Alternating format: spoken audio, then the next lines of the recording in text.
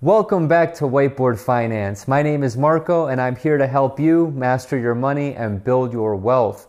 Today we're talking about how to manage your money using the 50-30-20 rule. But before we get into the video, I just want to show you very quickly a screenshot here of a poll that I ran about 2 weeks ago. So we have a lot of new subscribers to this channel, which is great, and about 834 of you voted on this poll, which is awesome. So basically that poll is just asking what kind of videos you want to see from this channel, and 30% of you said personal finance related.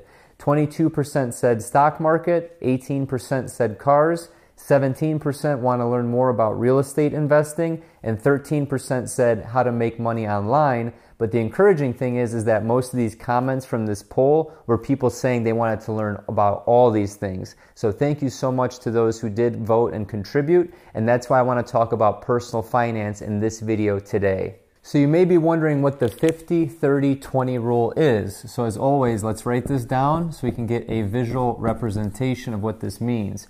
So pretend that we have a pie right here, and half of this pie, which is the 50%, actually stands for your needs.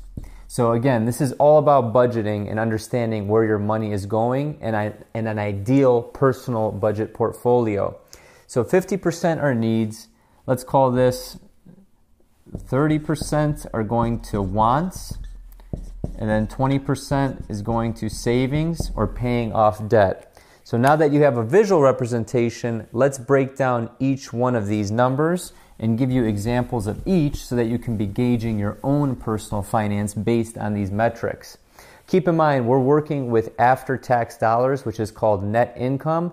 So you may have a gross pay of, let's say, 50 grand a year, but after taxes, you're only dealing with another specific number. We're using that after-tax dollar number. So in terms of the 50% needs, what are some things that can be included in this? So let's think about regular living expenses. So we have groceries, we have housing, whether you have a mortgage or rent, you have insurance for health. Heaven forbid something happened to you, I would consider health insurance definitely a need. You can have utilities, so electricity, things like that, etc., etc. So the way I define a need is that it's basically something that would greatly inconvenience you or something that you literally cannot live without. So food, shelter, things like that. So when you budget 50% towards your needs, remember that those are what you're looking at.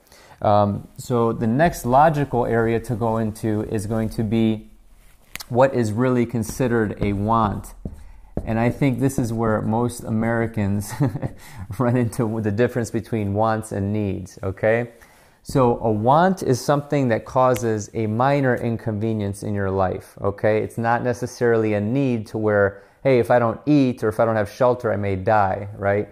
A want is something where it's like, hey, you know, am I willing to give a minor inconvenience like dropping Netflix or not having Hulu or not buying a brand new grill to grill a steak on? You know, those are needs, okay? So some of the things that would fall under this category would be things like shopping. If you absolutely need to shop for brand new clothes right this second, are you going to drop dead if you don't get a new pair of shoes? Maybe my wife will, but I know that I can survive. You know, dining out. I think this is a big one for Americans. A lot of people, for whatever reason, their lifestyles are so busy that, you know, it's easier just to jump in the car and go grab something to eat rather than preparing the food yourself. Hobbies. So I think that everyone should definitely have a hobby. That's one of the greatest joys of life, whether it's gardening, you know, you fly drones, you're a video editor, whatever you want to do, whatever keeps you happy as a hobby, this definitely falls under a want because it's not necessary to live. So again, guys, a want is something that you don't necessarily need, but it improves the quality of your life greatly.